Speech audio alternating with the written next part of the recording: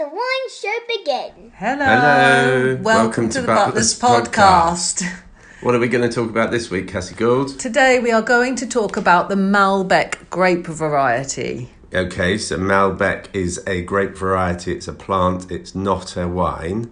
Lots of different wines happen to be made from the grape of Malbec. So, Henry Butler, where did Malbec originate from? Well, I thought it was in the southwest of France, the Bordeaux area. You came up with another little fact today when you were doing your preparation. I never prepare, obviously. So what are you going to say? I suggested that it was originally from Burgundy in France. Okay, could be, couldn't it? It could well be. But it became mostly used as a blending grape in the Bordeaux wines, red Bordeaux wines, and 100% Malbec was used in a region called Cahors, which is in the Lot Valley, which is in sort of southwest France. Lovely place to go to. But they're very different wines to the wines that we know from Argentina. So the Cahors wines and the Bordeaux wines had a bit of structure, they had high tannin, and quite a bit of acidity and less of the fruit.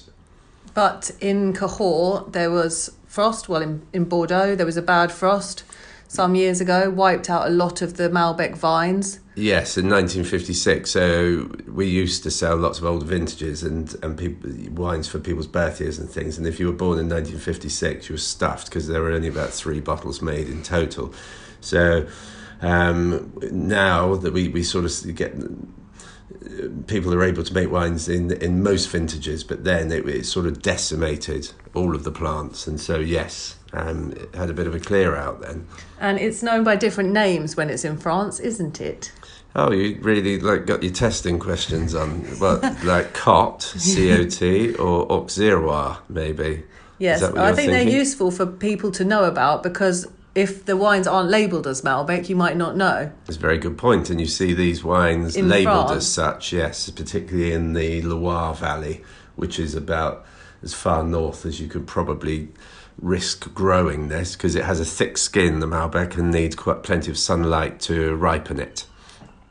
So why do you think it's so popular?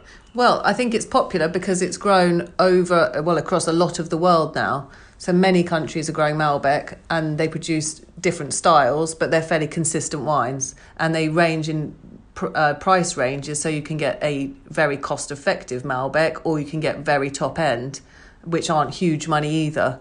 Yes. And they seem to have ageing potential as well. So wherever they come from, they seem to have enough structure to be able to age them, like the French styles. I was thinking about this in the shower, as you do. Picture that, if you will. I think that Argentinian Malbec, which is probably the ones that most people buy and most people know about, became popular because at one point Argentina wasn't really exporting a lot of wine to other countries. They were consuming a lot within their own country, and the wines were a little bit more rustic then because they were just appealing to the local market. But then once they started to expand and started to export wines, maybe they sort of saw Malbec as a wine that was potentially popular around the world and started introducing it to other countries. So maybe this boom of Malbec wines is because something simple, that it was just more readily available at a certain point in history. Well, the French introduced Malbec to Argentina in the 1800s, so they've had it there for quite a while. You're like a Malbec scholar. Yes, they have, but Argentina as a country didn't have access to other countries in terms of exporting, or didn't show a keenness to export to other countries until much later, into the late 1900s. So moving on to Argentina and these Malbecs, yes, because it seems to be like a national grape variety now for Argentina because it grows so well.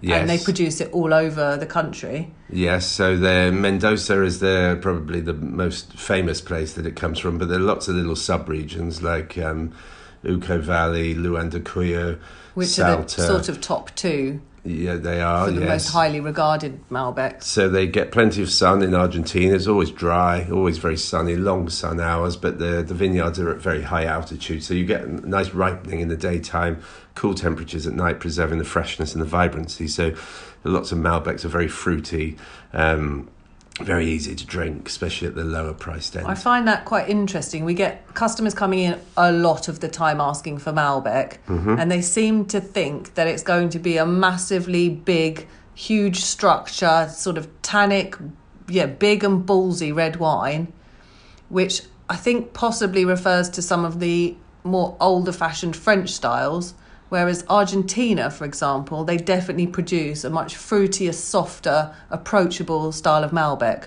Yeah, they're very easy drinking. That's why you see them on the little pub wine list, because you can drink it by the glass. It doesn't need food with it. And I wouldn't say that they're particularly huge wines. No, I wouldn't either. Style. And for me, throwing it out there, I don't think they're particularly interesting either. But Some of them are. I think they're better when you can find ones where Malbec is blended with Syrah or Cabernet or Merlot or whatever.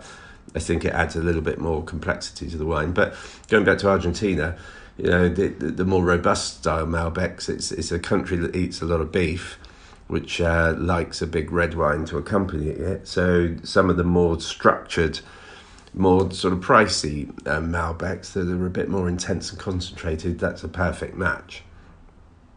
Yes, it is. Yeah. Oh, I was just thinking. Jeez. You're distracted by the garden tiger cat that keeps walking past our window here. No, I was thinking we probably have something like 20 to 30 single variety Malbecs in the shops, and we sell a lot of them, and we import Malbec direct from Argentina by the pallet load.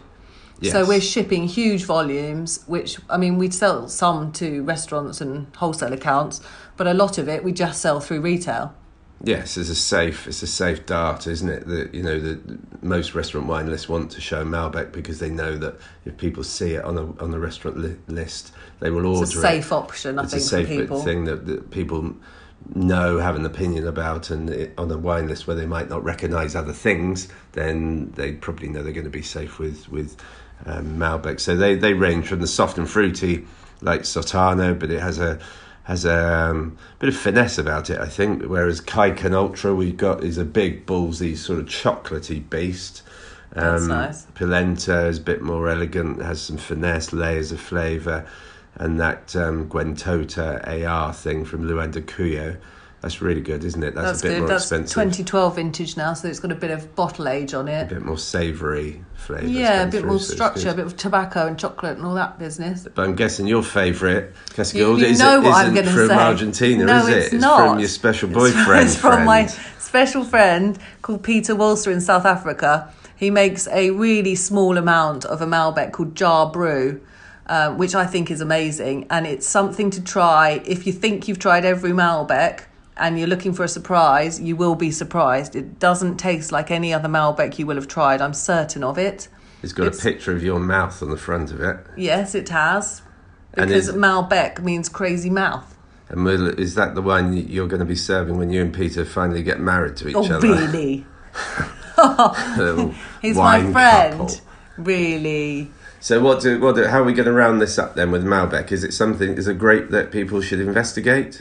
People seem to be investigating it all the time. It's just interesting why it's been so popular, especially the last couple of years. And last year had a massive boom, it seemed. And this year it's just carried on. So it's like a wine that we can buy and sell without really thinking too much about it. So it's just, I was interested in why it's so popular, which I think has got to do with the style of it and the fact that it's approachable, different price points, and it's grown all around the world. Yes, I think possibly people should go back to where it came from, or where it sort of first found popularity, which is in Cahors and in Bordeaux, and retry these wines, because especially Cahors, it's a leaner style, quite a bit more tannin, but they're very What? Very food friendly, because they have that structure and that grip. So anything rich or anything high in protein, they sort of... Yeah, and I think basically it's just worth investigating the different styles and possibly some of the blends, and also looking outside of Argentina some of the time. And just try different countries and different styles, and definitely try the Jar Brew. Okay. In the hope for a wedding invite. Shut up. Shut up.